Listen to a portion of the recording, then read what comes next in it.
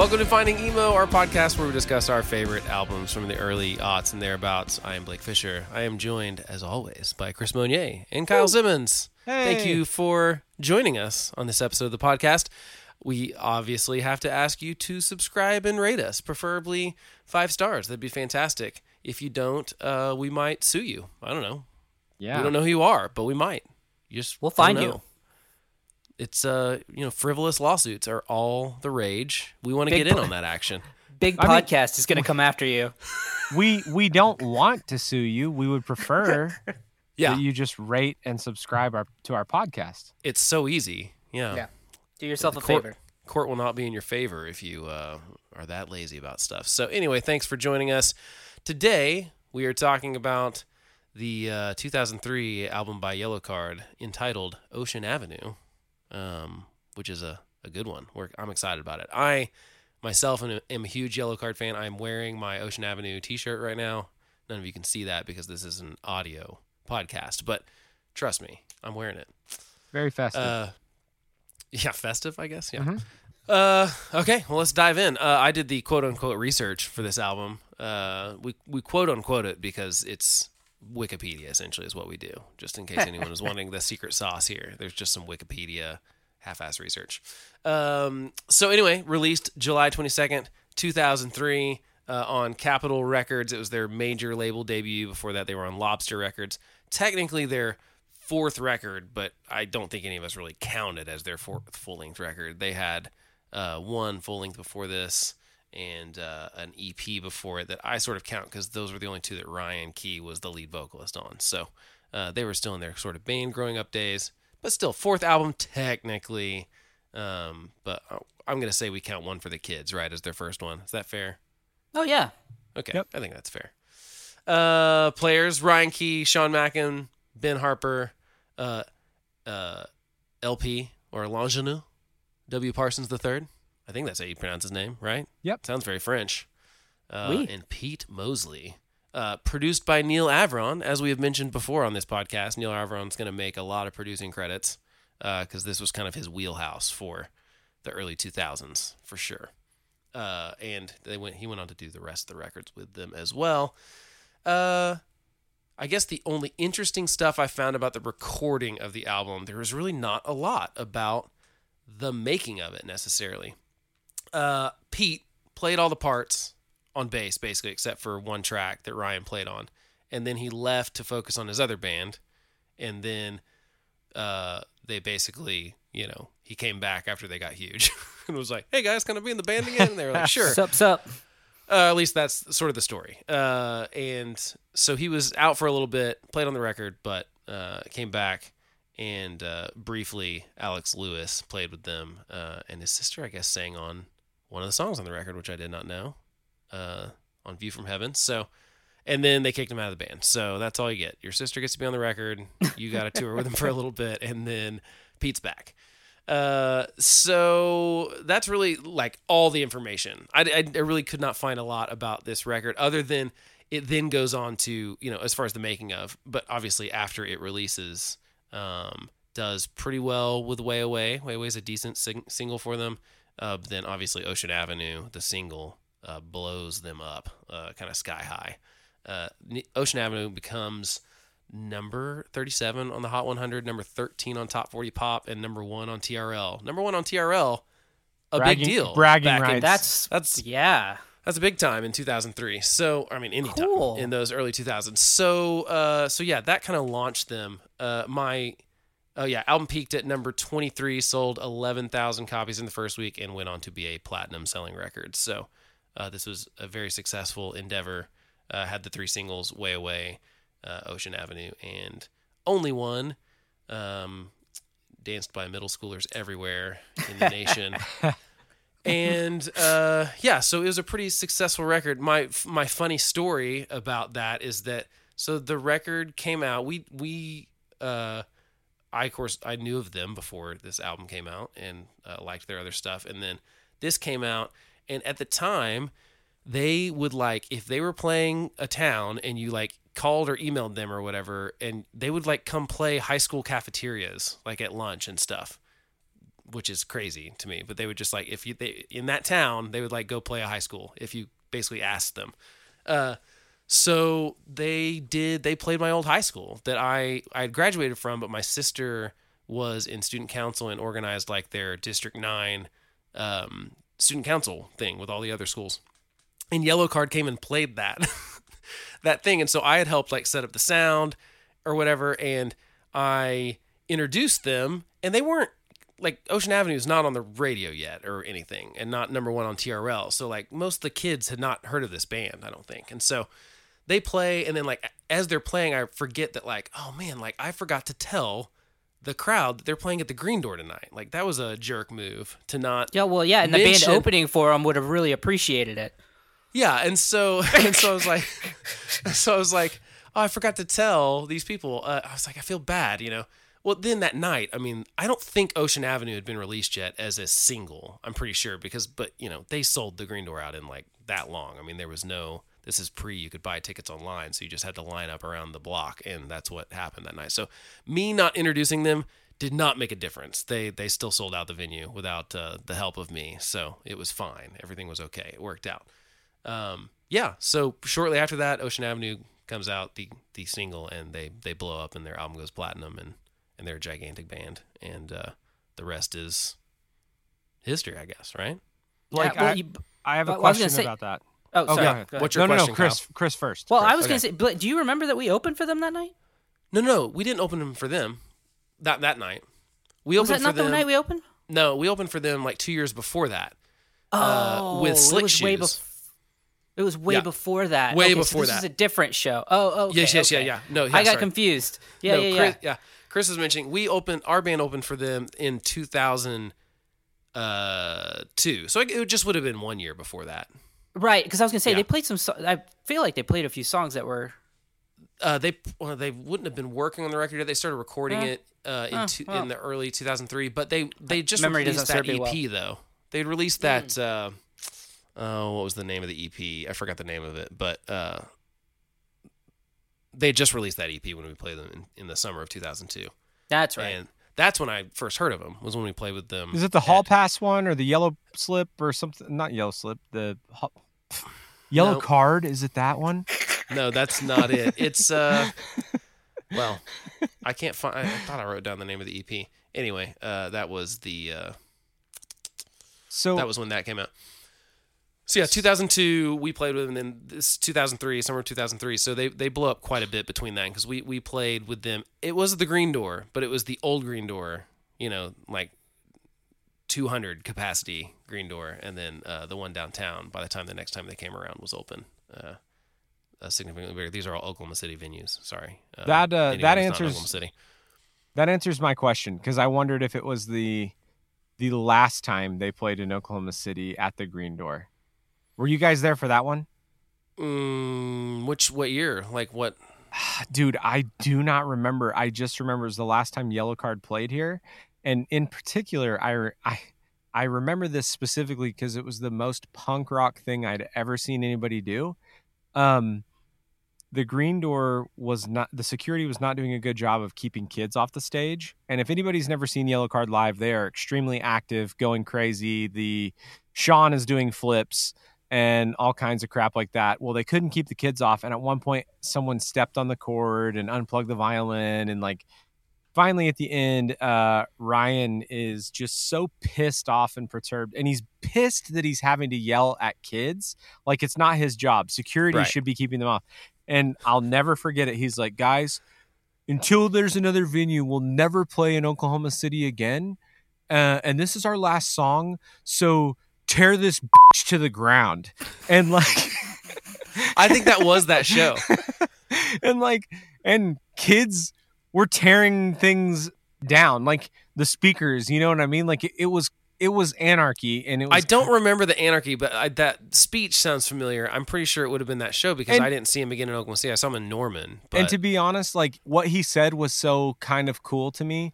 Maybe someone punched a speaker, and in my mind today, like they tore all the speakers down and set them on fire. But he did indeed tell everyone to tear the pitch down, and I was just like, whoa, this dude is using his power for maybe not good right now.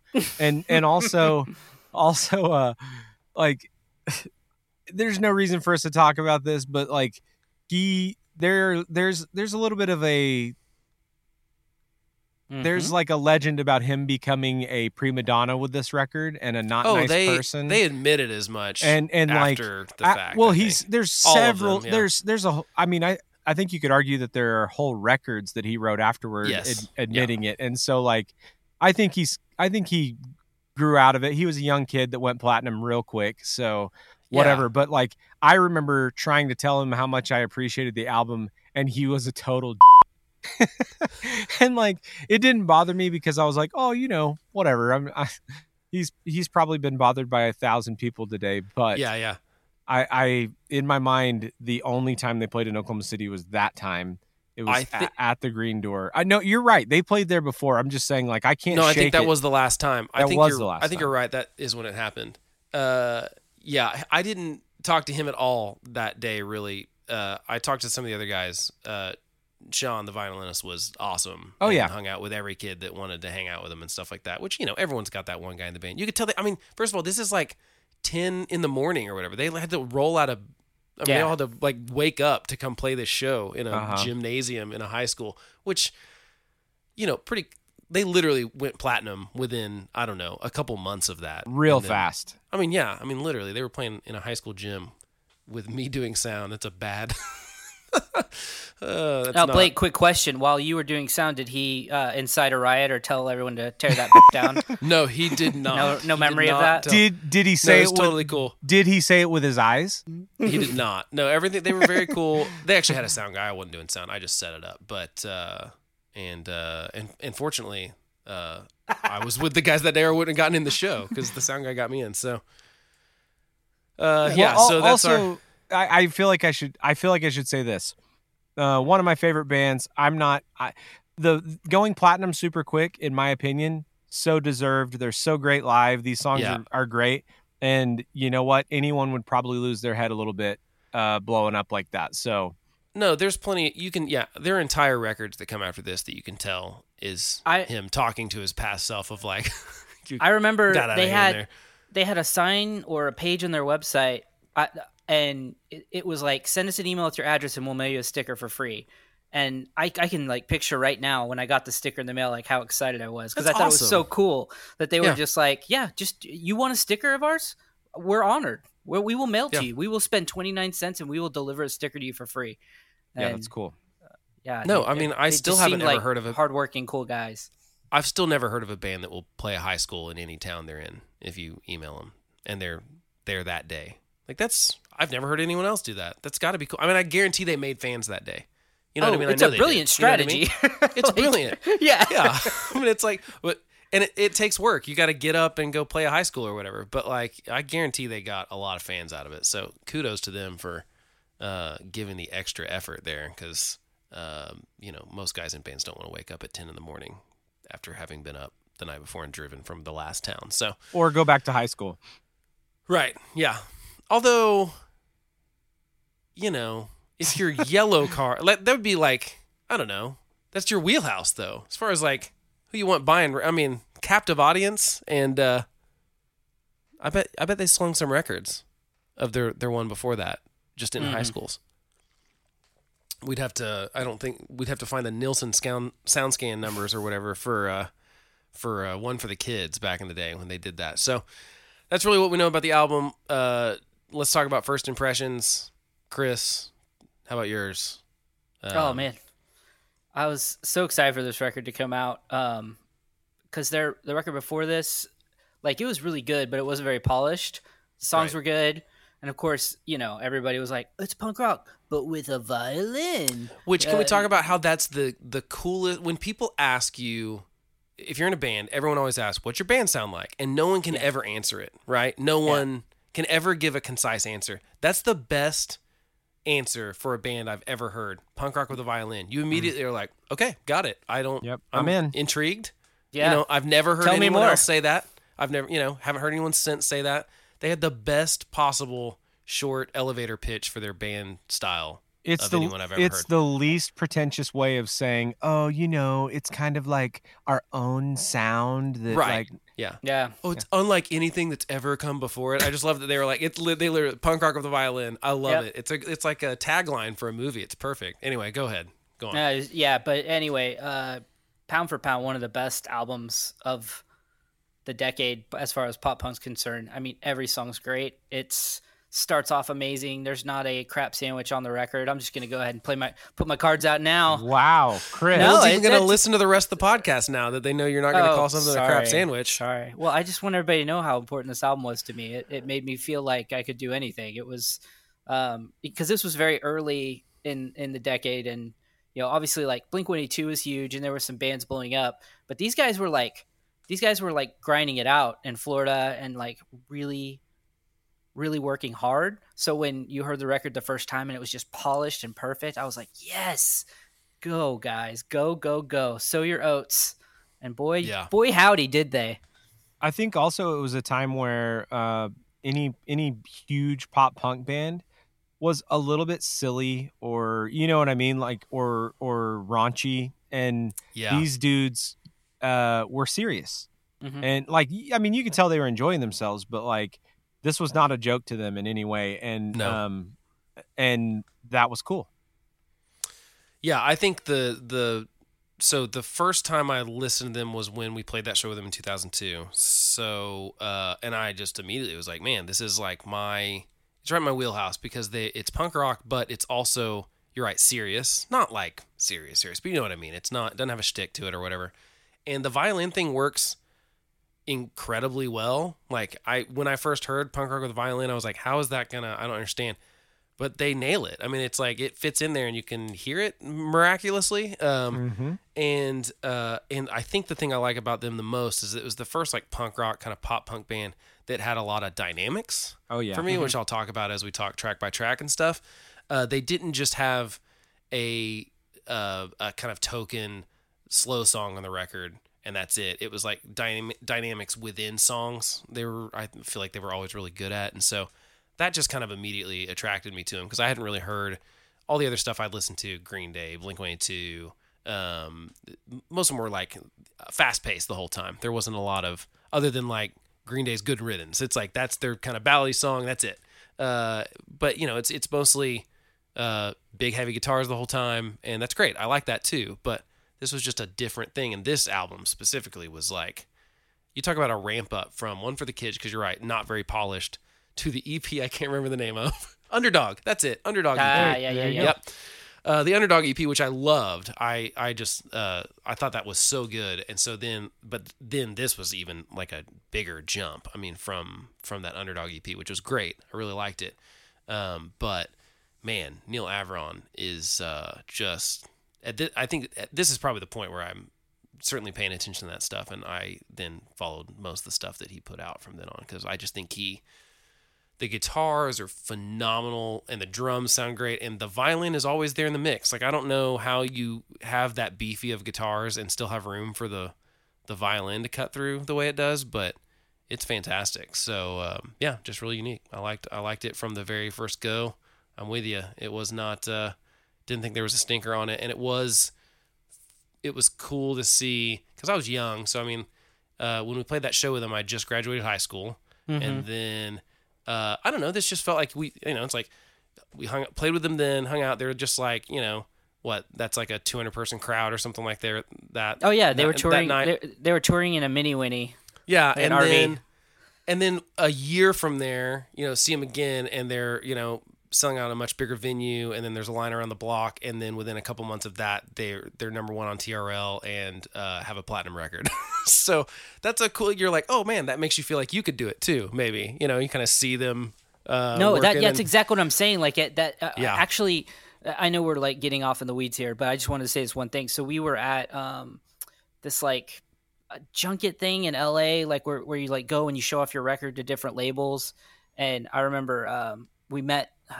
Ron Israel, I think is his name, who had signed them to Capitol Records, and that we had just found out that they had gotten signed, and so we wanted to meet him, and we're like, hey, you're the guy that signed Yellowcard, right? Like, and he was like, yeah, he had like the flu that day, and so he couldn't. So the time where we were supposed to play our record for him, like he had left. Like he had done the Q&A, and we were so excited because we had picked him out to be like the one of our luck. You had to pick 3 people that you could play your record for. And I remember Steve-O raised his hand and goes, "Hey, what's the deal with Yellowcard?" Like, and I looked at Steve, I was like, "Oh my God, what kind of question is that?" And he was like, "They're phenomenal. They're the hardest working guys in show business, and no one works as hard as them." I mean, he like totally loved those guys. So they sure proved it, man. Hey, that reminded me of one more funny Yellowcard story. Do you remember being stuck in traffic in LA and seeing Ben Harper in his car, and Steve-O got out to give him a CD? Of course. on like, I don't know. We weren't on the 405. It wasn't a highway, but it was just parked in LA on the road. No, I can see it right now. It was an Infinity. Yeah, it was after he left Yellowcard and was doing, what was that record label that he was running? I forgot the name of it. Oh, that's unfortunate. Yeah. Hey guys, I feel like you both did it. You showed your cards, so I should show mine. And I do think there's a weak song on this album. Oh, okay. Well, so you will save it. Don't tell us right now what it is. No, I'm not going to. I just wanted I wanted to also foreshadow. Yeah, I'm excited. Well, shall we just go to track by track then? And let's do it. Yeah. Not make anyone wait any longer. Wait, one more story about my youth. No one cares. Okay, well, so let's just jump right into the first track. Here's Way Way.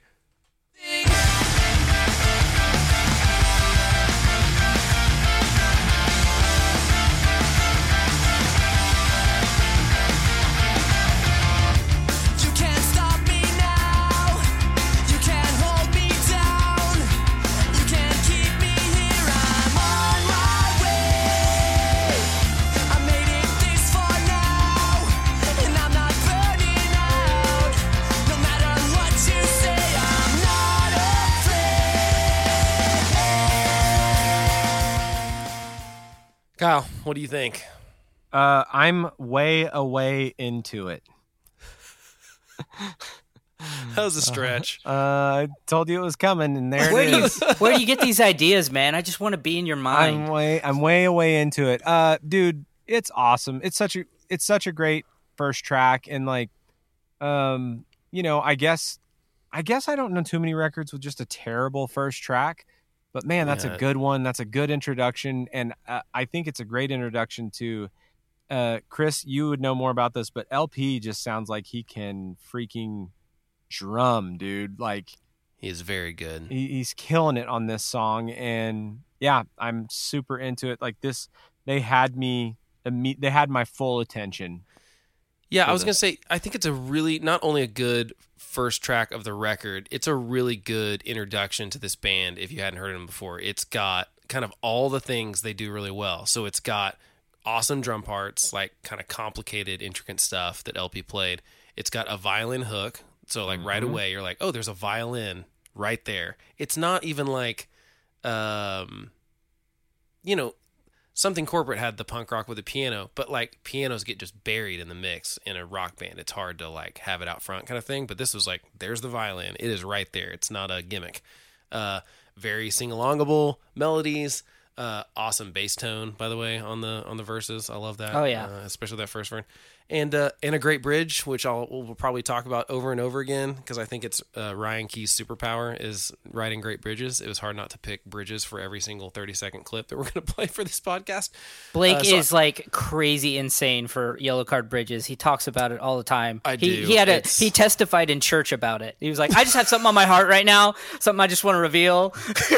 Hey guys, really, I am all the people in that Saturday Night Live Weezer sketch. I'm all of them. I'm the old school Weezer fan. I'm the new school Weezer fan. I'm also the person that's like, hey guys, remember Yellowcard? You're doing some pretty cool stuff right now. At one time, somehow. It's a banger. This song is crazy. You're right, dude. LP is an incredible drummer and very.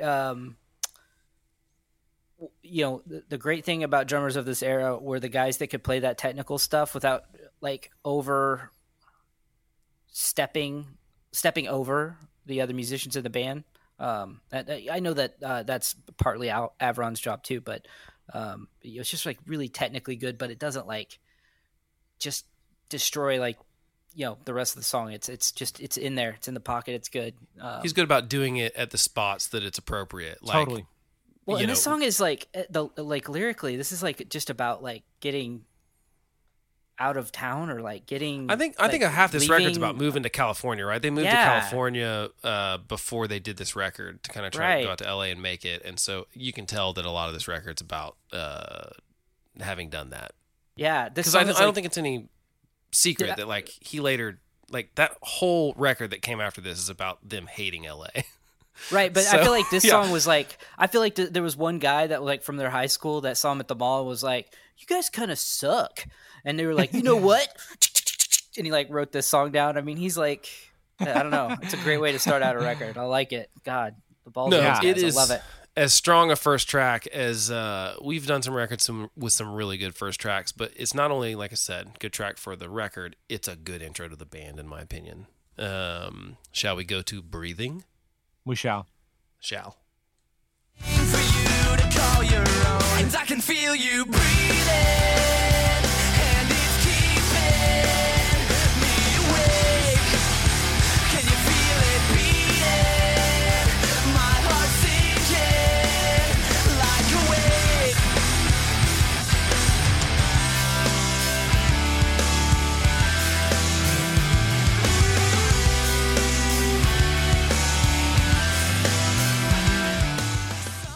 Chris, let's go to you. Two minor chord songs from the get-go too. Bold move. I like it. This song still gives me goosebumps. I love it when you like write. Love it / super jealous and hate it when you write an amazing chorus and then you can bring it in like on the third chorus and you have like a B section of the chorus that's like also really cool. It kind of makes me want to like just jump up and down like, oh, you guys already wrote a great hook and now you just like added this other hook onto it. I don't know, man. The song's that great song. And once again, two minor songs to start off a punk rock record. No better way to do it. Minor chord Kyle. Is what I meant by that. I know what you mean. I'm violin to it. Hey guys, everybody, just so you know, Kyle's notes accidentally got deleted for these shows. He's doing this all from memory. And that is the truth. So I believe I'm violin to this one. And it's freaking awesome, but I will say I don't need my notes to remember the outro on this, dude, is just fantastic. The violin part, it's awesome. Yeah, this is a really good example of the dynamic thing I was talking about a little bit ago, is that like this song is again like comes right in rocking, but by that I guess it's a third verse that goes into where it's just like the violin. It's just like violin, viola, cello, or whatever playing. That's an awesome dynamic between like they're literally rocking out and then they just go to like straight strings and vocals and go back into that heavy chorus. And that's such a, like I said, I had not listened to many rock bands that did that really well. Foo Fighters or maybe the other one that I think are really good at that is kind of like, they're pretty good about jumping, like being quiet, loud, and having good dynamics and stuff like that. Maybe be another band that I was... But most people were one or the other, kind of going hard all the time, or they have that one kind of ballady thing. But man, it's just such a cool spot. This was a hard one for me to pick 30-second clips on because that intro is awesome, the outro is awesome, the third verse is awesome. There's really not a bad 10 seconds on the song. So also, anyone that has a significant other or a dog, how freaking relatable is this chorus? I can feel you breathing and it's keeping me awake. Man. A dog. Like, you ever been breathed on while you're trying to fall asleep? I don't feel like he was saying it in the annoyed sense that you are. Well, I'm just saying the song has changed. Maybe it was. Maybe I read it wrong. Maybe I always assumed it was like. Are you saying this song is timeless? Yeah, that's what I'm saying. Yeah. From it's held up. Yeah, I can hear you breathing, my senior dogs, and I just it's keeping me awake, man. I am never gonna listen to this song again without thinking of a dog panting on Kyle. Yep. It's not even hot in here. Why are you panting? Freaking tigers in the middle over here of the panting night on me. Oh my gosh. Okay, so that's Breathing. Let's go on to Ocean Avenue. I don't know why I'm waiting for approval. I've got the button here, guys. You have you're fine. approval. Go. All right, here we go.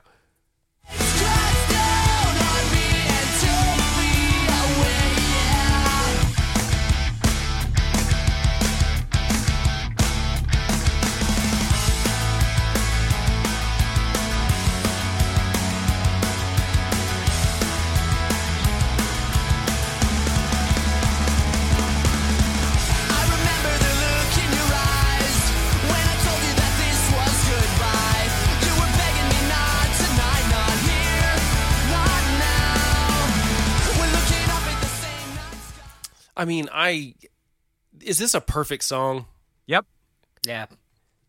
I'm really not trying to overstate that, but I picked the bridge because that bridge gives me goosebumps every I have them time now.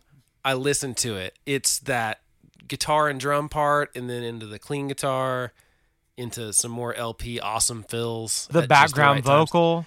The background vocal, and screaming this at the top of our lungs at that last tour, Chris, was like magical. It was, I mean, literally, everyone sings that background vocal part, but the whole crowd's singing that. Anyway, it's a perfect song. They nailed it. They deserve to sell 1 million records for this song alone. But then the rest of it's really good too. I also think just the fact that they knew, like, that vocal part is so small in the song. It's awesome. It's perfect, but it's so small. And the fact that they knew that it was awesome, and that that their fans, if they told them to sing it, they were going to sing it at the top of their lungs. You know what I mean? Like, it's perfect in the song. It's not super loud, but it's something that at the live show they're going to freaking go crazy for. And it was awesome every time. Chris. Well, you guys talked about the song, so I'll talk about the video, because once again, this is kind of early into the like when pop punk's kind of like picking up pace, and we're like, wait, is the music that we like getting popular everywhere? Blink-182, pull them to the side. They were kind of an anomaly. Like, these guys were like, the guys that grinded it out. Somebody is popular. I have silenced it, and it won't stop. My gosh. I don't think you have. I don't think you know what that word means. So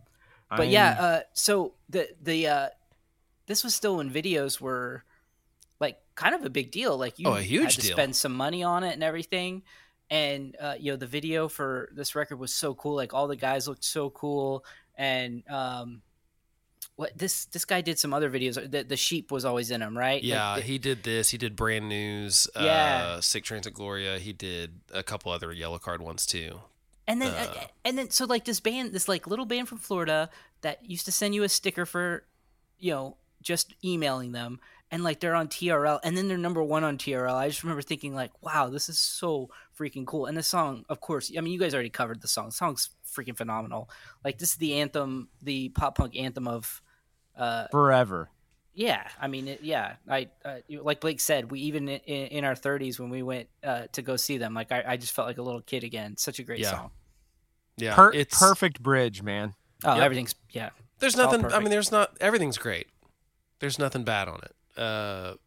It has not grown old after all these years. I mean, literally 17 years now. So, I'm all in on Ocean Avenue, the song. Let's go to Empty Apartment.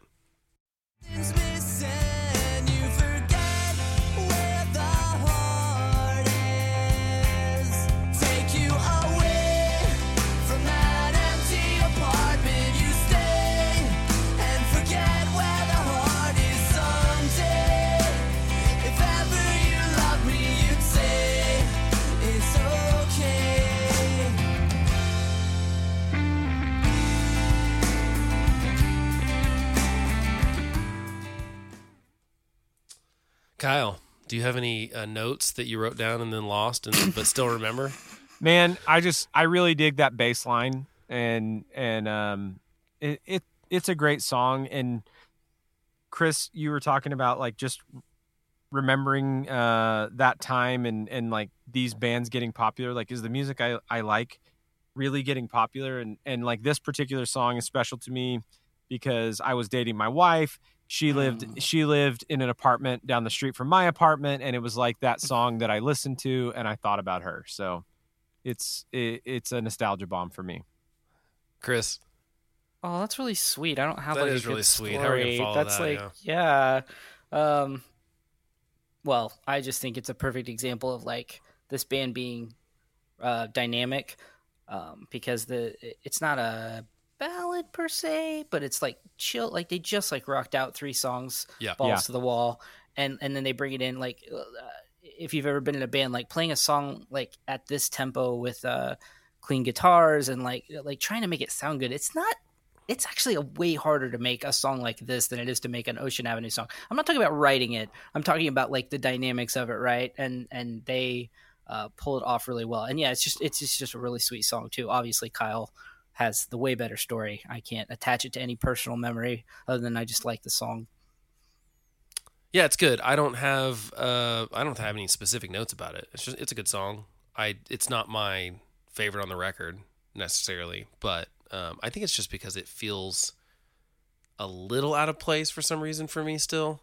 It's not because of the chillness of it, because like the other ones that are there's something a little different about it. I don't know if it's that they didn't. I feel like that electric should have been an acoustic, but maybe I'm wrong about that. It's just strumming the whole time. It feels, I don't know. Maybe that's just a weird note that doesn't mean anything. I trust Neil Avron. He was right. I was wrong. Let's go to Life of a Salesman. You talked at, follow where you walked at, and you know that I will always do the best I can. I can. Father, I will always be that same boy that stood by the sea and watched you tower over me. Now I'm older, I wanna be the same. Mr. Monier.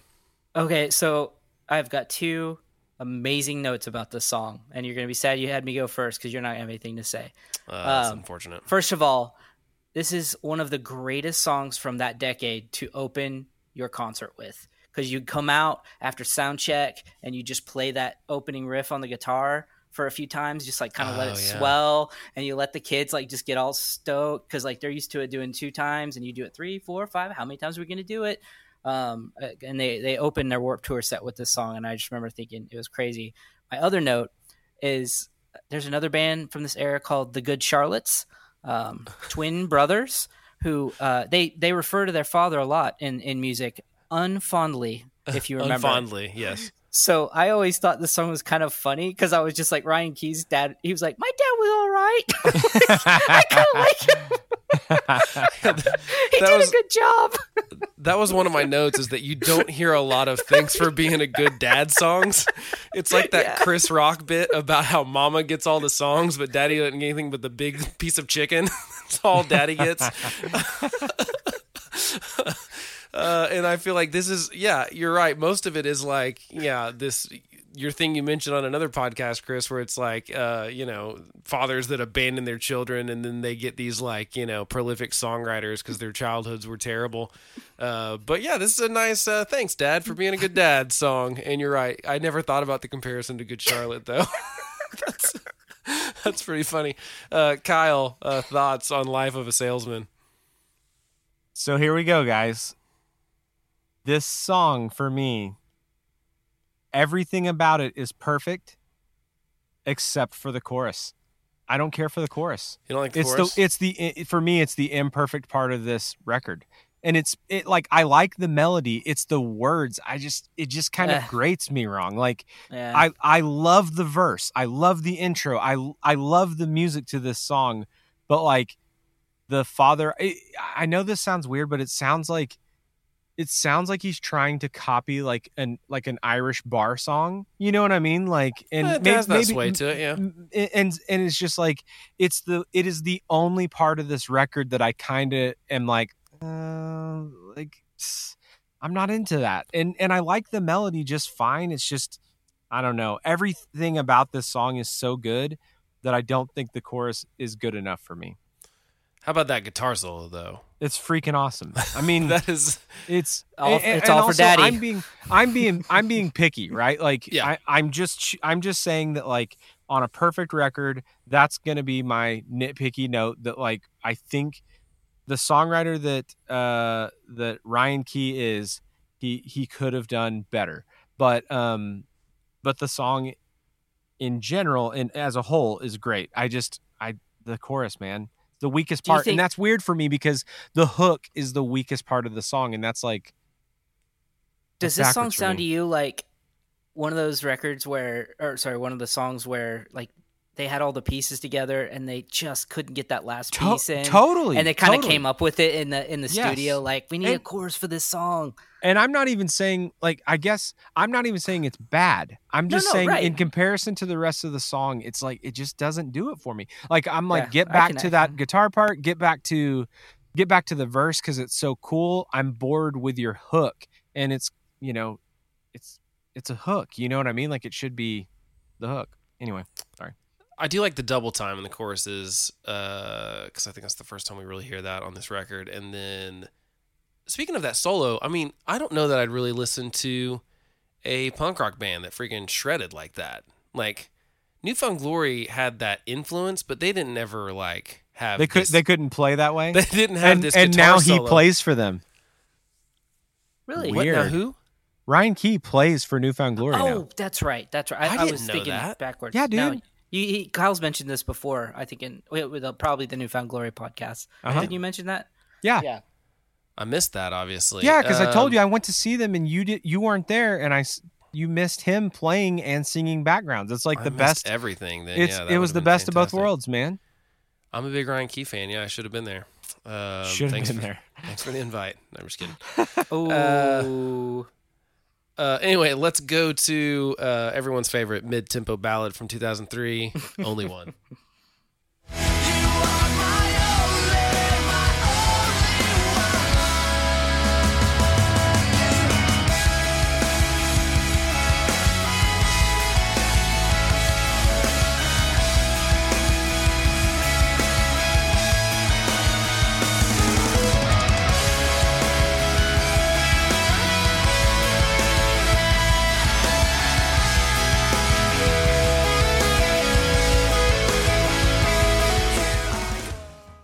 Chris is rolling his eyes at me because I picked the bridge again, probably. I was rolling my eyes at how perfect that is. Again, perfect. another How part do that you gives write me that chills crap every time. when you're like 20 years old? Like that, it's the violin and the guitar following each other. Yeah. That's freaking legendary stuff right there. That's why I picked that. I just thought it was such a good example of how the violin works so well in this band, and it's not token. It's literally like, oh, let's have this back and forth harmonizing thing, call and answer thing, and it sounds phenomenal too. It doesn't it sounds really good. He's a good violin player too. He's not some schmo. Just it's not like, when I heard punk rock with a violin, the tagline the first time, it sounded like it was going to be like, oh, our friend plays violin. And that's the only, and it's just kind of there, it's kind of like the ska guy that danced. We all saw those bands from the era that were clearly like a punk band, but their friend was like, I've got a Moog. And they were just like, okay, cool. Yeah, Throw some stuff on there. Pound on that. Yeah. Yeah. Just Or hit it in the right key. How every other band was like, we need a bass player. Like, I'm a guitarist. I can play bass. It's like that kind of thing. It's like there's always like that. And I just assumed that was maybe what was going on here. It's not. He's phenomenal. And this is a great example. It's a really good song. I mean, I was a little older at this point, 19 or 20-ish. And, but man, to be in middle school at this time, that would have been my jam that I would have probably put on a mixtape for a lady being a 7th grader if I was in middle school. But you know what I mean? It's a good song. Middle school dance song. Kyle, thoughts? Any? I have that it is I'm going to bring it back, a mixtape must. Oh, yep. You got to put that on the old mixtape.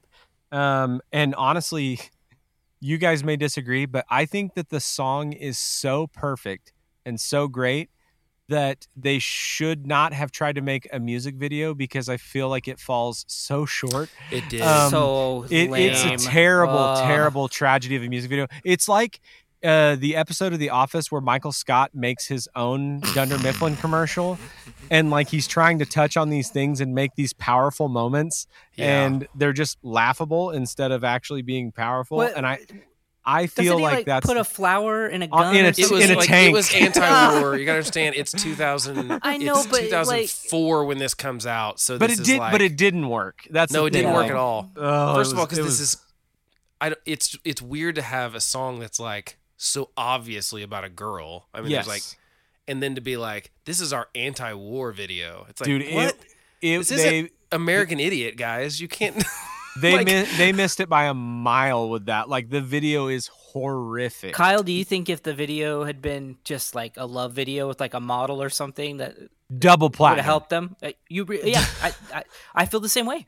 Yeah, I think they missed. And this an was still opportunity a there. really big song for them. It's not like it did them a lot. But it's a like, terrible harm, video. But it's not a good video. I agree. We're And just saying- it was a time where a good video could do that for you. That's what I think that's hard to realize now, but like at that time, you could make or break with just like a solid video. I'm trying to think of a really good example right now. Well, I mean, OK Go built their career on videos. It's the same year. The Middle's a great example. That's a great song, but that video was phenomenal. Very important. Yeah. And well, not only was a really good video, because there were a lot of videos that were good that didn't have anything to do with the song. The Middle was such a good video because it was the perfect video for that specific subject matter of the song about not fitting in and it being stupid to try to fit in with a bunch of people that are in their underwear or whatever.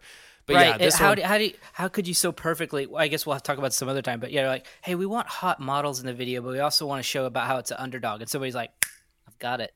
Yeah, dude, we can do both. I remember because they were getting TRL love, and I remember being excited. Me too. And anticipating this video because I knew this song was going to be huge. And it was such a letdown. Like, what did I just watch? Like, play the real video, guys. You know what? Hey, thanks for taking a chance, Ryan. I mean, I appreciate it. You went out, you put yourself out there. You failed miserably, but it's all right. War's over. You did it, buddy. You did it. Yeah. Wait, is that one over? Well, I can't remember. Technically, we were. This is one of those things where it's interesting. It's one of those things where I feel like bands, people all the time are like, stay in your lane or whatever about politics or whatever the thing is at the time. And I do not begrudge anyone for jumping into their political. No, me neither. If that's what they want to do. But I will say, when it's then detrimental to you, don't whine about it.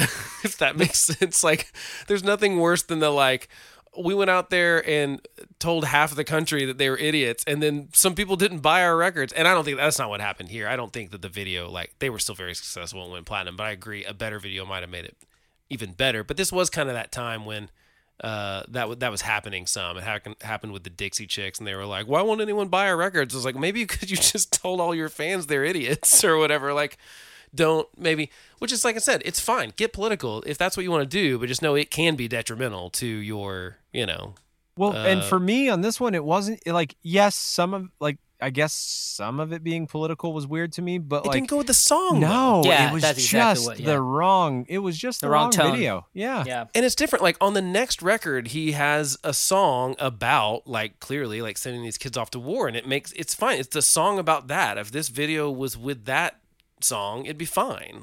I don't think it would be the same. Of course, it wouldn't have been a single either, because it was okay, but it wasn't only one, But this was this was the ballad. This was the one that number 3, dude. Number 3 is the one that gets you the big bucks. And they blew it, in my opinion, on the video. They blew it. Yeah, I hadn't really thought about that, but that is a really good point, Kyle. I'm with you on that. But it is one of the best mid-tempo ballads of the decade, right? Totally. I mean, would we agree with that? It's a great song. It's and it's like it deserved better, at the top Blake. of your lungs in the car. I mean, I can't tell you how many times I've sang this so loud in my car. Well, and I want to say something because I think it's important to say, and Kyle, let me know if you agree with me. But at that time, I was, and I'm not trying to get political, I just want to just say this for the sake of saying it. I was very anti-war and very anti-George Bush, and I rolled my eyes all the way to the back of my head when I saw this. So I even agreed with the guy, and I was like, geez, dude, come on. Yeah. Get over yourself. Yeah. So I want to say, this is I was even like, yeah, dude, I'm with you on this, but no, not this time, not now. Missed the mark. Yeah, it didn't work. Well, it's just super interesting. We'll and get to in the worst possible way too, right? It was self-important. Yeah. we've got to take this chance and make a serious video. And like, you can have a bad video that's great because it's so bad.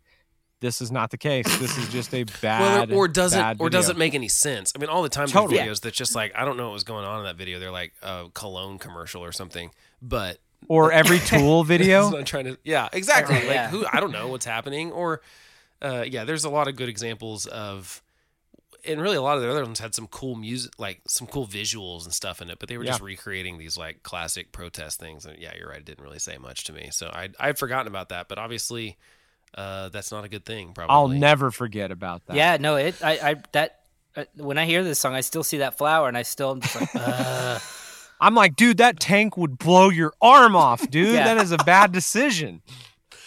Okay, let's go to Miles Apart. Leaves the world behind and make believe there's something left to find. We'll be miles apart. I'll keep you deep inside. You're always in my heart. A new life to start. I may be leaving, but you're always in my heart. Now we've all grown. Barely got in there on the clip, but I love the little muted guitar line on the Oh, verses. Bing, they're bing, awesome. bing, bing, bing. It's such a cool syncopated thing going on. That's my first note. Chris, what are your notes on Miles Apart? I was going to mention the same thing. It's the Yeah. little things that make such a difference. The seasoning, Yes, yeah. you know, like the condiments. No, that doesn't play right. No, Not yeah. the condiments. It's seasoning. I'd call that That's seasoning. Yeah, but it's like you're like, it's already a great song, but you just added a little touch. It made it just great. This is one of those choruses that when you hear it, you're like, have I heard this before? It's just so good and timeless that it just feels like something you've heard a million times. And it's something that every human being on the planet Earth can relate to. Just being away from somebody you care about. Wonderful song. Kyle. I believe my note for this one that got deleted was violins begets violins. And that is all. That's it? No. The freaking guitar part, the fiddle part, it's an awesome song. And honestly, I didn't have this in my notes, but this chorus to me, Chris, you mentioned like it's just kind of perfect. To me, like this chorus is so good. Like they could have done something like this on Life of on a the Salesman. Life of a Salesman for me. Like, and it's even kind of similar vibe. So like that, I think that's why I was mad at him for Life of a Salesman, because this one's great. Again, with the dynamics specifically, going into that last chorus, how the bridge cuts out, and it's just like the background vocals, and it's a really cool, once again, really cool dynamics. It's not just clean guitar, dirty guitar, or acoustic in the bridge or something like that. It's just like they change not change tempos, but change like rhythms and instrumentation, and obviously let the strings generally shine on those kind of parts. And it doesn't feel. What's weird is that once you have a violin player in your band, putting strings anywhere is not weird. You know, every other band, when they have strings on a song, you're like, oh, cool, they got strings for this song. But like when you got a violin player, you know, it's not weird to throw strings on a song or two. So yeah, I'm into it. It's a cool and a good way to follow up Only One too. It's a good, good tempo change and stuff like that. Just kind of a poppy, bouncy song that makes you feel good. I also love the vocal part at the end, the outro. I love how he switches it up the second time through. The lyrics, he changes it just a little bit. It's awesome. Well, and Again.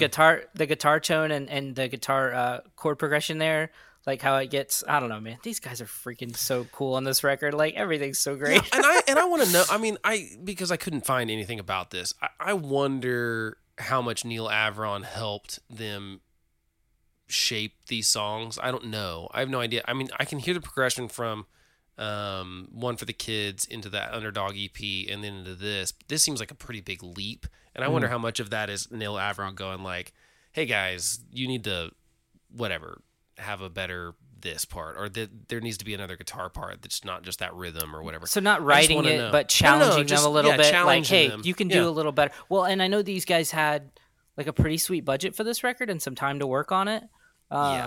Actually, do you remember we were at the studio that they recorded it at? That's where Happy Endings was recording. Oh, yeah. And because they had the platinum record on the wall. Yep. And so I know that they got some time to go in there and just like think about things and like work through some things. And they spent their time well. Yeah, and obviously they liked working with Neil Avron. They went and did every other record with him that they did from then on. So, so obviously, I think you don't do that unless that producer is basically like another member of the band at that point. Yep. I mean, that it seems like they obviously work well together, and so I'm always curious what role he played, because it's not like this is a different band than we heard before, but it's certainly not only more polished on the production, but even just the like I said, there's not a wasted second of some of these songs or anything that sounds like other than Kyle's note on maybe Life of a Salesman, him not feeling like that chorus is up to the par of some of the other ones. It doesn't feel like anything's wasted or that they just like half-assed something on this record, to me at least. So also, in case anybody needs to hear this, that's like that critique is coming from a dude who has written many throwaway songs. I'm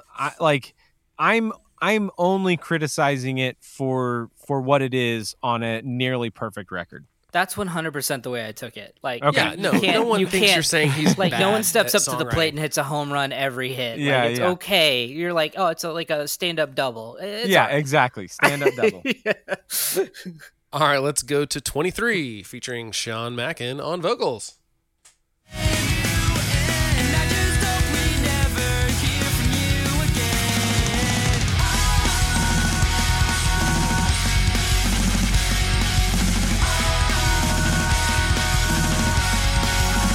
We're almost 23 and you're still mad at me. So much that I said to you and I want to take it back now.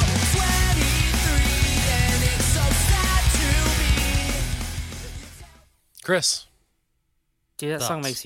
that song makes you feel 23. It's so good. I like that they let them changing up the singers. I don't know, man. I don't know. I think this is one of the cooler songs on the record. It's a little different, but it's still like you mentioned, Blake, on the song about Dad, the Double Time. Yep. And the like not a lot of platinum selling records have the Forbidden Beat in it, and this song features it and features it well. Yeah, and more harmonizing guitar and violin. I mean, why would you not do that all the time? It's like Def Leppard, but with a violin instead of one of them being guitars. It's awesome. I love it. Kyle. Okay, I could be wrong, and I would love for if someone could verify this, I would be forever grateful. I think this is the song because it's such a mosh feeling song, that chorus.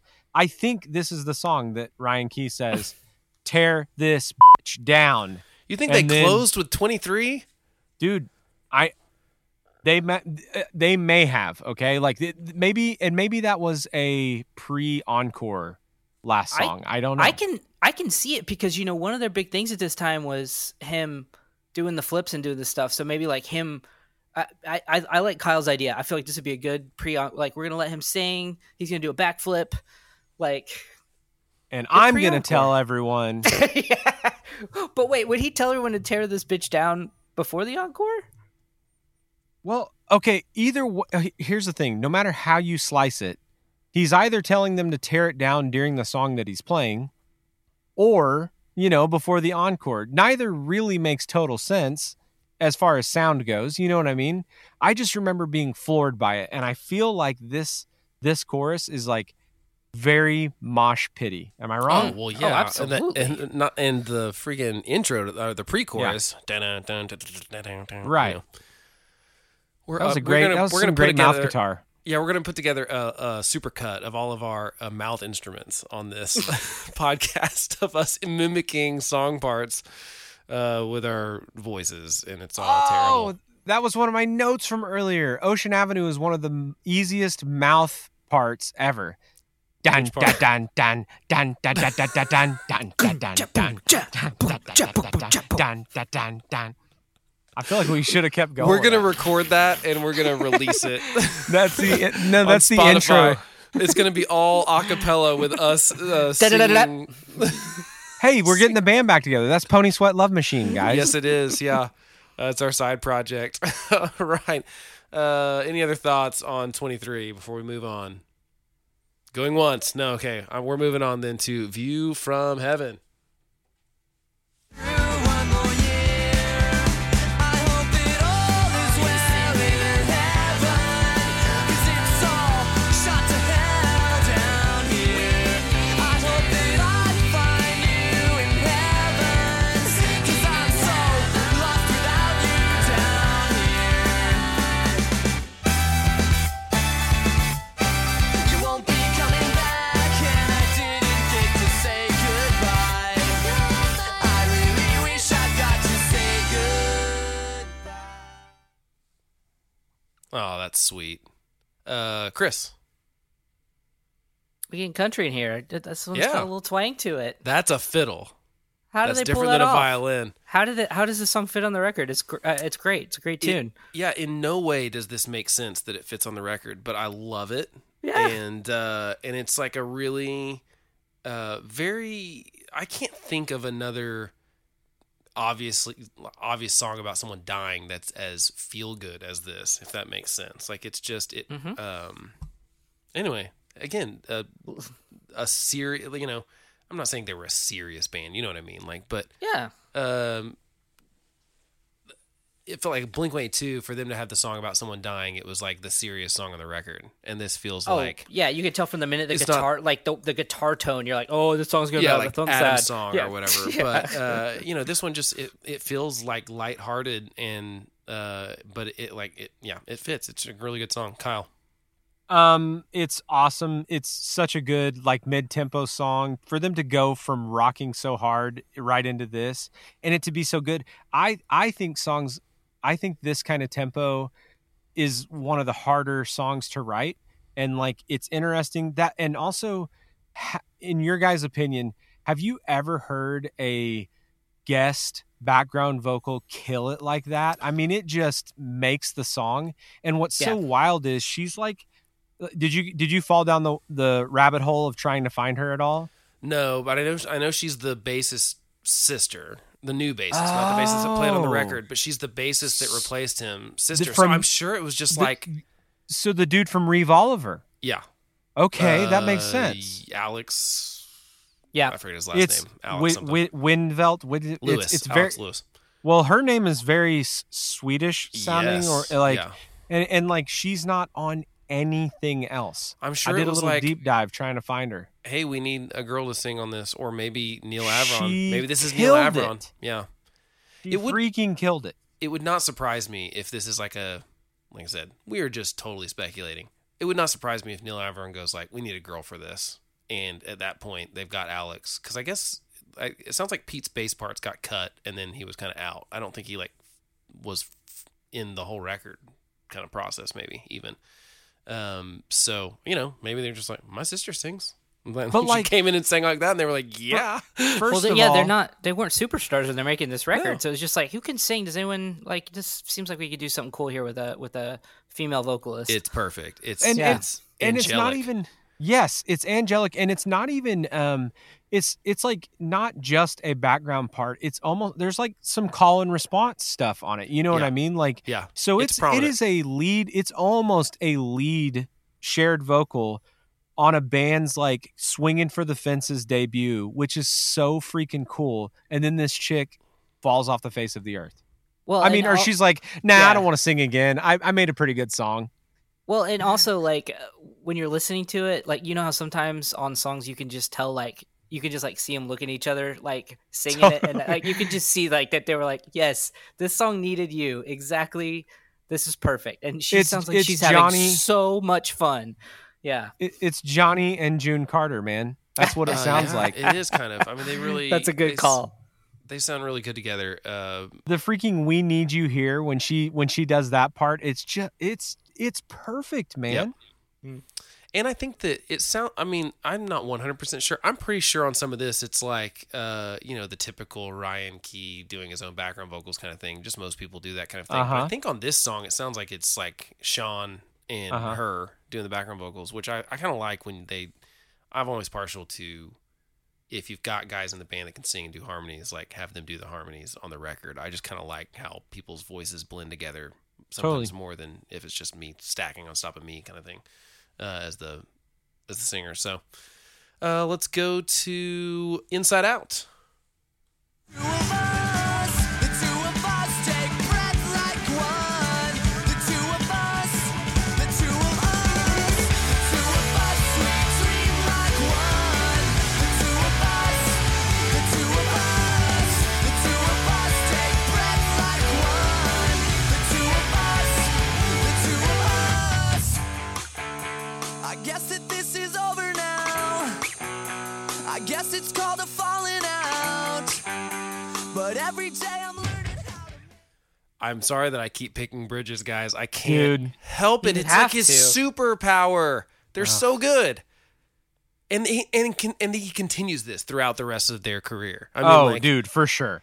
He's writing a bridge right now. He probably woke is. up, somewhere. It just popped in his Ryan head. Key He's is like, somewhere riding a bridge right now. And I want to know, I just have to know, and I probably never will, but if I ever meet him, I just want to be like, when do these bridges get written? Is this like you have the verse and the chorus and you have everything? Because I'm always half-assing a bridge. Always. It's like maybe it's like Silicon Valley, like middle out algorithm. Yeah. It's like bridge out songwriting. I write the bridge and I build everything else on top. I of mean, it. sometimes it feels like, they must just like come to him once he has the verse and the chorus of these things, because they always elevate the song to another level. They always make the chorus after it even better. I can't think of a bridge on a Yellow Card record that I'm like meh about. And maybe I need to actually dive in and see if I can find one. But You'd find fewer stinkers than you would jams. You know what I mean? for sure. I don't think I'd find any stinkers. I'm curious if I would at all. But anyway, other thoughts on Inside Out, fellas? It's good. The two of us. Yeah, Dude. it's a good one. But is it his dog breathing on him this time, or is it now that No, I'm song I think? So I love the lyric the lyrics on the bridge on this. The two of us. Yeah, Take breath like one. The two of us. What is it? We dream like one. Like, one of my favorite things about the way Ryan Key writes is, he's not afraid to be vulnerable, and like you see that in the records after this. He talks about his mistakes. He talks like when he. I'm thinking specifically of, I don't know, when 5 Become 4, like that song. I love Like, that song so this much. this is a dude before it's at all common for a dude to be like, man, I really miss my friend, or your friendship is important to me, to be vulnerable, to sing it out. Like, that wasn't a popular thing. You've got, I'm gonna do it, Limp Bizkit singing about the nookie, and you got Ryan Key. Or the acceptable emotion is for in relationships, like that's with girls. I mean, that's what we think, that basically everyone's writing songs. If they're sad songs, they're about girls. But yeah, I mean, Ryan does. He writes about you can friends, tell it's about man. friends, and Absolutely, loved ones that have died, and it relationships that have fallen by the wayside.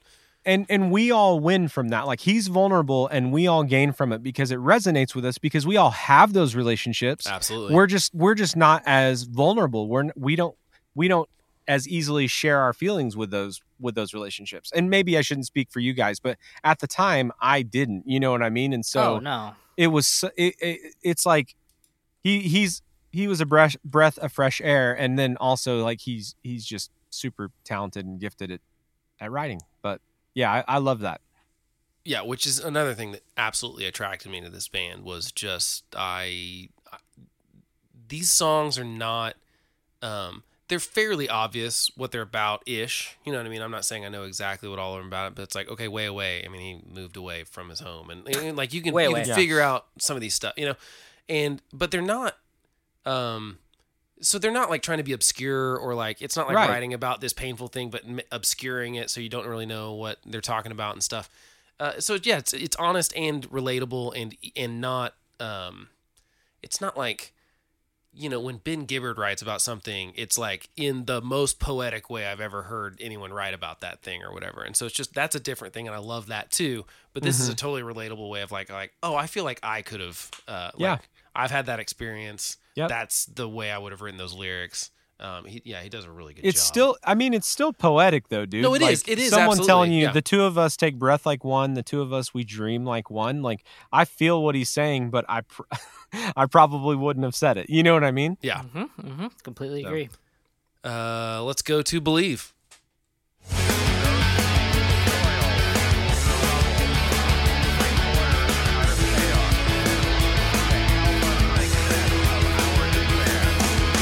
Wanna hold my wife when I get home. Wanna tell the kids they'll never know how much I love to see them smile.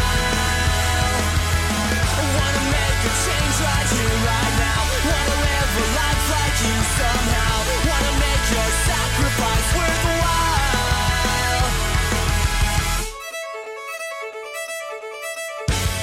Had to get that violin part in before the clip ended. Chris, thoughts? Obviously, the song's great because every song on this album's great. Obviously, Blake's gonna go with the bridge because Blake always goes with the bridge. But it's obviously the best part of the song. Like when he comes in, he says, "Wanna see my wife when I get home." For all you kids out there, kind of a tragic little beginning of the decade for us. Guys, I could not figure out. What is the spoken word part in here? It's something about like 9/11, right? It's Michael Bloomberg's speech the year after. Yeah. Bloomberg. It's So it's Bloomberg's not speech. Giuliani. Okay, because I No. was like, that's not Giuliani, but it's Giuliani's clearly... not mayor anymore a year later, right? Okay, thank you. I could not figure that out because I was looking up like Giuliani speeches and trying to figure out where the words came from, and they're kind of faint in there too, so it's kind of hard to pick up. Like it's not prominent, but it's just right there. Yeah. Okay. Yeah, it's a way better 9/11 song than Toby Keith's. I mean, you know what I mean? Like as far as like the sentiment is right in this song, they really, and that's not an easy thing to write about. No. I don't think. No, anyone... but the beginning of that bridge is when it hits you in the feels because you think about, dude. I swear, like I know it's a pop punk band, like that played your high school or our high school, but when I heard when I hear that "I want to kiss my wife when I get home," that line by itself, if you just read it, kind of cheesy. Like if I wrote it down and put it in a song, I feel like it'd be like, but like when the way he sings it, like with the power he sings it right there, it made me feel. It always makes me think of those buildings, and it makes me think like such sad thoughts about all the people in there. Yeah, I know that I'm not trying to get too emotional. Right. I'm just trying to say like it really, really did like hit me in the feels. Yeah, specifically about the firefighters. Yeah, no, this is another one that like again for the third time now. It's like basically every time I hear it with that speech in the background, it's hard not to get chills and be like, man, and take me right back to being, that was a weird. Do you see that picture in your head of the buildings when you hear the song, or at least I do. Like I feel those feelings from being from that moment. Absolutely, yeah. It always takes me back.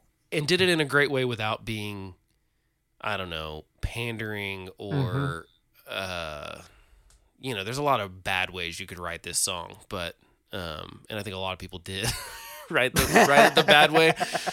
In those couple years afterwards, it wasn't very often that like. U2 wrote their perfect album for that moment before that happened, and so it just kind of worked out. But writing an album in Luck of the Irish. Yeah, exactly. So Kyle, thoughts on Believe? All the stuff you guys are saying, like obviously that it hit hard at the time, and then also I love the bridge, but I freaking love the Bloomberg outro, and seriously, it's kind of a mantra for myself. Like when things are bad, I think of these lyrics all the time. Everything's gonna be all right. Be strong. Believe. Like, and I know that's cheesy, but like that is a really powerful short little that is saying a lot in a little bitty space. You know what I mean? And it's it's good writing. And by the way, that last line in the speech is, "The world will little note nor long remember what we say here, but it can never forget what they did here," which is like, that's a pretty solid line. Whoever wrote that speech, that's pretty good. Let's go to 1 year, 6 months. We don't forget, I'm falling into memories of you, and things we used to do. Follow me there, a beautiful somewhere, a place that I can share with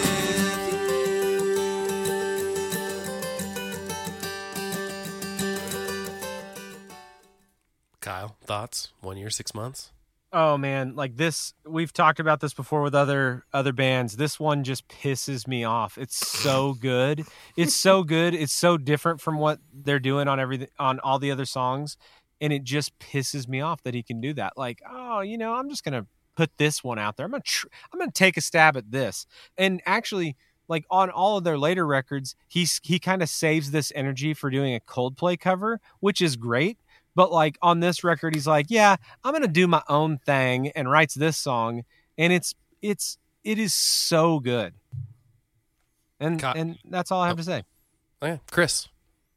Yeah, this song pisses me off for the same and different reasons. First of all, because you could have very easily just ended on that last line of Believe. Like, as a matter of fact, when I re-listened to the record, I thought that was the end of the record. I was like, oh yeah, because that's a very classic punk rock thing to do. If you're going to add a like a clip from a movie or a speech or something, that's usually the last song. And then he pulls this out of his butt, and you're like, oh, you still have more for me, don't you? You beautiful bastard. You beautiful son of a bitch. You've got more tricks up your Ryan Key sleeves. And they had a couple songs like this on that EP that came out before. I think it was... Now I'm trying to remember. I think it was Powder and Rocket on that were a little more chill and not a little more in the vein of this song or whatever. So you'd kind of gotten a taste of it on that EP before, which I really liked. And then this. But yeah, it's not... Again, the violin really helps the dynamics of like it not just being like, well, let's play this with an acoustic guitar instead of an electric guitar. Percussion's awesome in it. Again, I think Neil Avron probably just like... I'm sure Ryan came in and playing this on a acoustic guitar, and then it's like, oh, I can make that sound real pretty. He's like, yep, putting all the good stuff on it. Yeah, it's a beautiful how about song. 17 shakers from different countries and people clapping and various things. Yeah, it's a good song, and it's a pretty good penultimate song too, as far as kind of like it fits where it is on the record too. Yep, as I far agree. as like it makes me it feels like it's leading up to the end of the record, and we're not quite there yet, but we got one more. So any other thoughts on 1 year, 6 months before we go to Back Home? I'm just excited. Oh, go ahead. I do have a question for you guys. Am I wrong in thinking that wasn't Big If, Ryan's side project, wasn't that about like doing songs kind of like this? Do you remember? I have no knowledge of what you're talking about. Yeah, so when Yellowcard disbanded for a little while after the when you're second through thinking, record, say no. Southern Air. Yeah, no, not after Southern Air. It's the second record where Lights he and kind of Sound. Lights and Sound. Wasn't there like a big gap between that and when you're through thinking, Say Yes? I think they took. Because I thought he lost his wits a little bit. No, I think he lost his voice. Oh, okay. Well, that makes sense. But so I know he did lose his voice at some point and had to get like vocal node surgery. Oh, really? Okay, wow. Yeah, like, and he couldn't. I'll have to look up the notes on this. Super sad. I agree. He was mute for like a week or two, and then couldn't. And then after that, had to like do vocal rest for quite a while. So I think that was, AKA the longest week of his life, probably. Yeah, yeah. I think can you imagine? Which is more common than if you don't take care of it, man. It can really jack you up. So anyway, I think that was between Lights and Sound and also Paper Walls. Not the only tragedy that he's seen.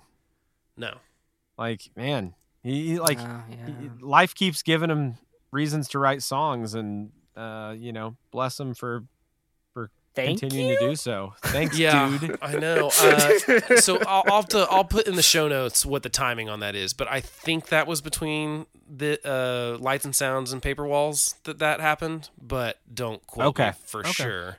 Well, he started a side project, or he started a band called Big If when he wasn't doing Yellowcard, and I believe that's who the lead singer of Reeve Oliver later joined with him in Big If, and then Yellowcard got back together. That guy became the bass player for Yellowcard, and those 3 of the Big If songs that I remember were on that record as Yellowcard songs. And I think that was Paper Walls. I think you're right. Maybe Paper Walls then. Okay, so that would make sense then for that to be the same thing. Like I said, I thought that was the vocal thing. I know there was a vocal thing, and then I know there is a hiatus in the band, but I thought that came after because Southern Air and before Lift a Sail, but I might be wrong about that. So we'll look that up too. Anyway, let's go to Back Home, the final track of the record. Another sunny day beneath this cloudless sky. Sometimes I wish that it would rain here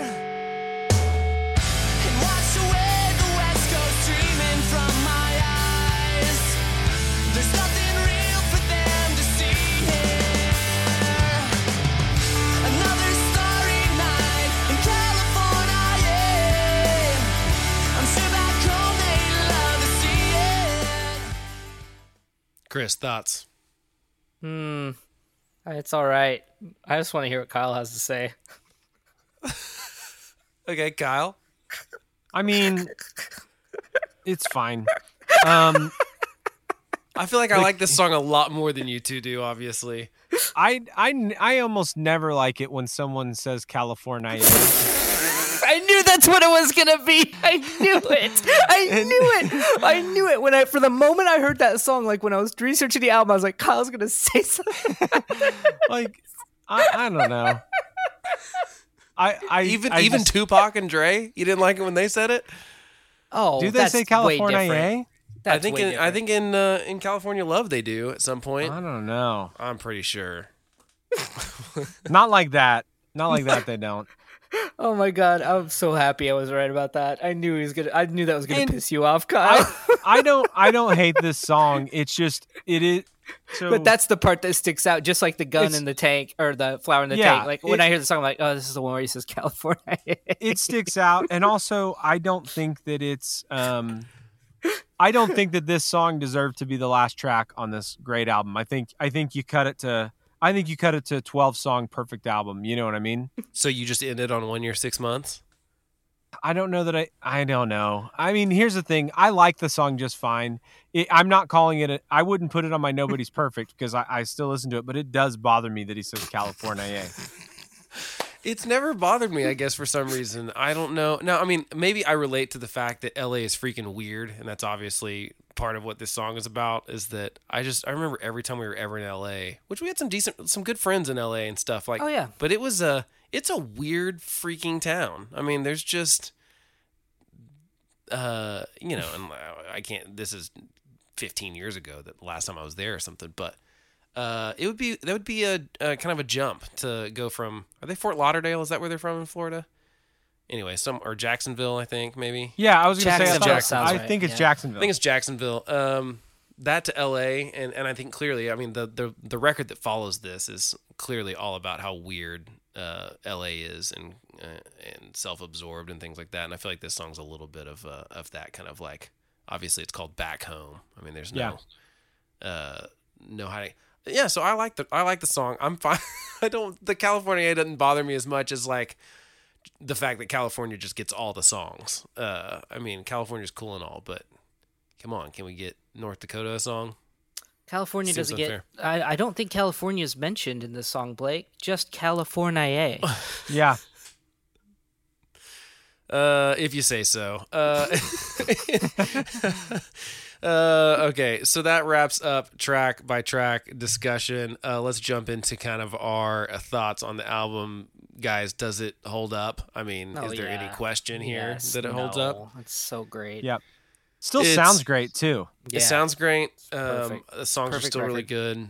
I don't feel like there's anything that aged poorly on it, in my opinion. Even a song about September 11th from the year after. I mean, I guess this comes out 2 years after, but I mean, they were writing it within the year of September 11th. I mean, and it doesn't feel, I don't know. You know how that can go. It's like, ooh, yeah, nothing feels dated. It feels relevant right now, honestly.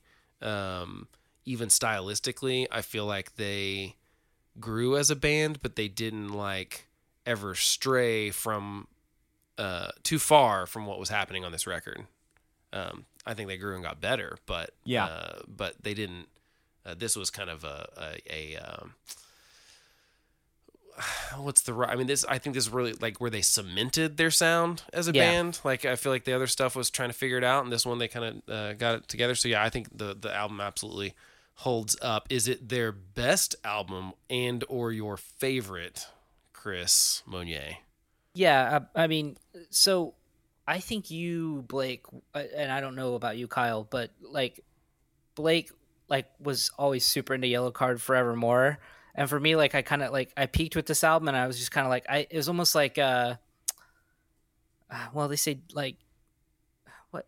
Okay, so sometimes they say like don't meet your heroes. Like to me, this was like kind of a situation like that where I was like, you guys are good. Like let's just leave it on that note. So I didn't really give the rest of the records after this like a huge chance. I just kind of like, because they had Lights and Sounds. I remember watching the music video for that, but I just kind of didn't want to hear anything from them because I was like, they achieved perfection. I don't want to know anything else. Kyle, what about you? What are your thoughts? So I like you, Blake, and I am a huge Yellowcard fan, and there's not just a ton of like, people that know their new stuff, so I don't talk about it much, but man, I think that they almost got better with every record. Like there's a few misses for me, but like I think when you're through waiting, Say Yes is a perfect record. Yep. I think Southern Air is a perfect record. Yep. I think Paper Walls is a perfect record. Yeah. I even think Lift a Sail is perfect, but Lift a Sail is my shower not a grower album for them. I'll say that. What do you mean grower not a shower? Wait, show. Yeah, thank you. Said it backwards. Shower not a grower. It's all show, no grow. Well, no, I remember we texted each other that when that album came out. A couple months after that album, I remember being like, "Hey, I mean, this has grown on me a ton. It didn't like hit me the first time on Lift a Sail. I'm with you, but it grew a ton on me." Yeah, I'm with you, Kyle. I think that this album is so good, and it was like it. For it to be their major label debut specifically and have Ocean Avenue and Only One on it specifically, I don't know that it gets any more as far as like, that's pretty awesome as far as commercial success for them, obviously. But I agree, man. I don't love Lights and Sounds still. It's got a few songs that I'm just like, they were, and I think I've even looked back. I mean, they've said as much that they kind of were a little maybe too ambitious with the trying to do a kind of sort of a punk country. No, it was like they wanted to do this kind of like theme album thing, and it just, I don't know, it rubbed me the wrong way. I didn't like Lights and Sound. I liked a few of the songs on it; they were awesome, but it just didn't have the cohesiveness that this album did. But then freaking Paper Walls is perfect. Yeah, those three records specifically in a row are flawless. And as much as I love Ocean Avenue, I would still say I'm with you on like maybe Life of a Salesman, Empty Apartment are, maybe like a little lesser than the rest of the record. And I'm not saying that they're bad songs at all. I'm just saying that like if I had to like nitpick, and I can't find anything on Paper Walls when you're through thinking Say Yes and Southern Air that's bad. There's not 30 seconds of that record that's not phenomenal. So I that's agree. where I would land. And I want to just come back and say that through you, Blake, I have rediscovered those albums. I'm kind of like putting myself in a place of time, but when you like through you like showing me those the newer records, I kind of realized like they had a lot left to give. Like there's actually. I mean, I listen to those albums all the time now, the newer records, but there's something really special about this place and time. Yeah, I'm with you on that.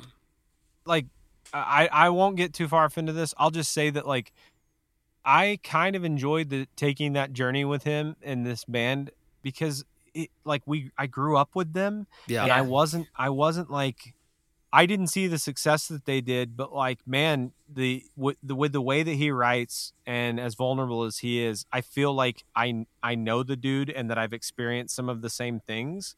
And so like, man, they're just one of my favorites. And I agree. Those 3 records are flawless, Blake. So yes, this record's perfect.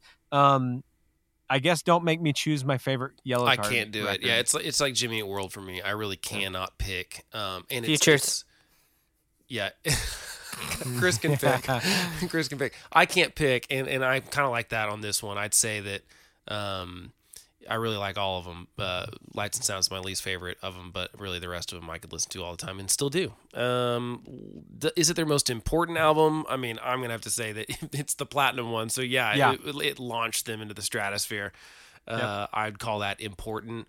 And it put, no one tried to copy them with a violin for sure, but, I think it did elevate pop punk. Oh, most definitely. You know what I mean? In a different way that hadn't happened. In a different way, completely. Because it was like they were the underdogs. Like they were like, there you go. Yep. The guys grinding it out. It was so cool to see them on MTV. It was way different than seeing like Blink 182 or anybody, because they were like, they were like the girl next door. Like they were like, oh, that could be me. I could do this. Yeah. It felt different when I saw them on TV. Yep. Desert Island Songs, Chris, 2 or 3 of your favorites from the record, if you can pick 2 or 3. Well, I have to go with Life of a Salesman, just because of that memory from Warped Tour. Miles Apart, because it's just like so timeless. And then, obviously you got to do Ocean Avenue. Just, you have to. I think you might be right. Kyle, do you have notes on your Desert Island Songs? Trying to figure it out right now, or? Well, man, I hate that I lost my notes, but I think if I had to narrow it down to 3, I'm going to go with Ocean Avenue, Only One, and 1 Year, 6 Months, just because to me that was just such a unique song, such a perfect background vocal. Yeah, I mean, I've got Ocean Avenue and Only One in mind too, which rarely am I going to have 2 of the singles on my Desert Island thing, just because generally singles are not the best songs on the record. They're the poppiest, catchiest ones to get you to go buy the record, maybe, but that doesn't mean they're the best. Right. But man, those 2 are, like I said, they are perfect songs. They are the exception to the rule of the singles being fantastic songs. But my third one's going to be Believe. Same thing. I'm picking all 3 songs that give me chills every time I listen to them. I can't not respect the goosebumps. Let's do Nobody's Perfect. Is there a worse song on this album for either one of you guys? No, I mean, I prefer them not use California, and you mentioned that, and then the verse on the Life of a Salesman, the chorus. But no, the song is still great, and no, it's a near perfect record for me. Yeah, I think I put Empty Apartment just because I know it was the one I skipped more back in the day. But I think that was more of a mood thing. If you're driving with the windows down, Empty Apartment doesn't work as well. But for whatever reason, 1 Year, 6 Months does fine. It's not like the mid-tempo thing that bothers me. It's just, and it's still it's a good song. It's certainly not Nobody's Perfect. It's just if I had to pick one. How about Grower, Not a Shower? Is there a grower for either one of you? I'm going to go with my same answer. I think 1 Year, 6 Months, when I first heard it, I was like, whoa, this is weird. I liked it right away, but then I just freaking fell in love with it. It's great. Chris, what about you? I mean, I keep ringing this bell. I'm so sorry. It's just that Life of a Salesman song. It just sticks out to me so much because of how much like I kind of felt like Kyle when I heard it on the record, but then when they played it live that one time, I'll never forget how much I was like, this song is way cooler than I remember. Sorry. I just talk about this song too much on this record. No, it's okay. I think mine's Inside Out. It's not that I didn't like it at first or something like that. I just appreciate it a lot more now than I did back then. So I think that we didn't line up at all this time on Growing Our Show. That speaks normally to happens. it speaks to the amazingness of this record. It's very hard to choose. Yeah. Any closing thoughts on the album or Yellow Card in general, fellas? Nothing. They're great. Yeah. I mean, we basically have like worshipped at the altar of Yellow Card this whole time. We're like, they're geniuses, unprecedentedly perfect songs, bridges, meh. All right, maybe a weak point. It's a really good album, and certainly deserved to go platinum, if not more. If only for the video. If only for the alternate timeline. There's a different video for Only One that has more, like, I don't know, girls in it or something. No, yeah. Right, Ryan, here's what I'm seeing. You're with a beautiful model on the beach, and you guys are just walking around naked. Maybe a little bit of clothes. 3 minutes. So it can play on MTV. I think that would have been... I had not considered that, but I do think that move was... it was a dud. It was a dud. Yeah. It was the grand finale, like, give us a big old firework, we're all ready for it, and it just shot up and just burned out. Yep. Well, on that note, thank you for listening, and again, if you like what you hear, please consider giving us a just wonderful, glowing 5-star review on iTunes. Legally binding one. And of course, please subscribe too. That way the episodes just show up on your device when they come out every other Tuesday. And you can send us comments, disagreements, or suggestions at info@findingemopod, and still not on Twitter. Man, you guys, it's the middle of summer. We have to get a new Twitter handle. I've got one reserved, and we'll probably just start using it because it sounds like we're never going to get Finding Emo Pod active on Twitter. But you can find us on Facebook too at Finding Emo Pod, or Instagram, so you can give us all those kind of comments, suggestions, what we got wrong, what we got right. Other than that, we will catch you next time.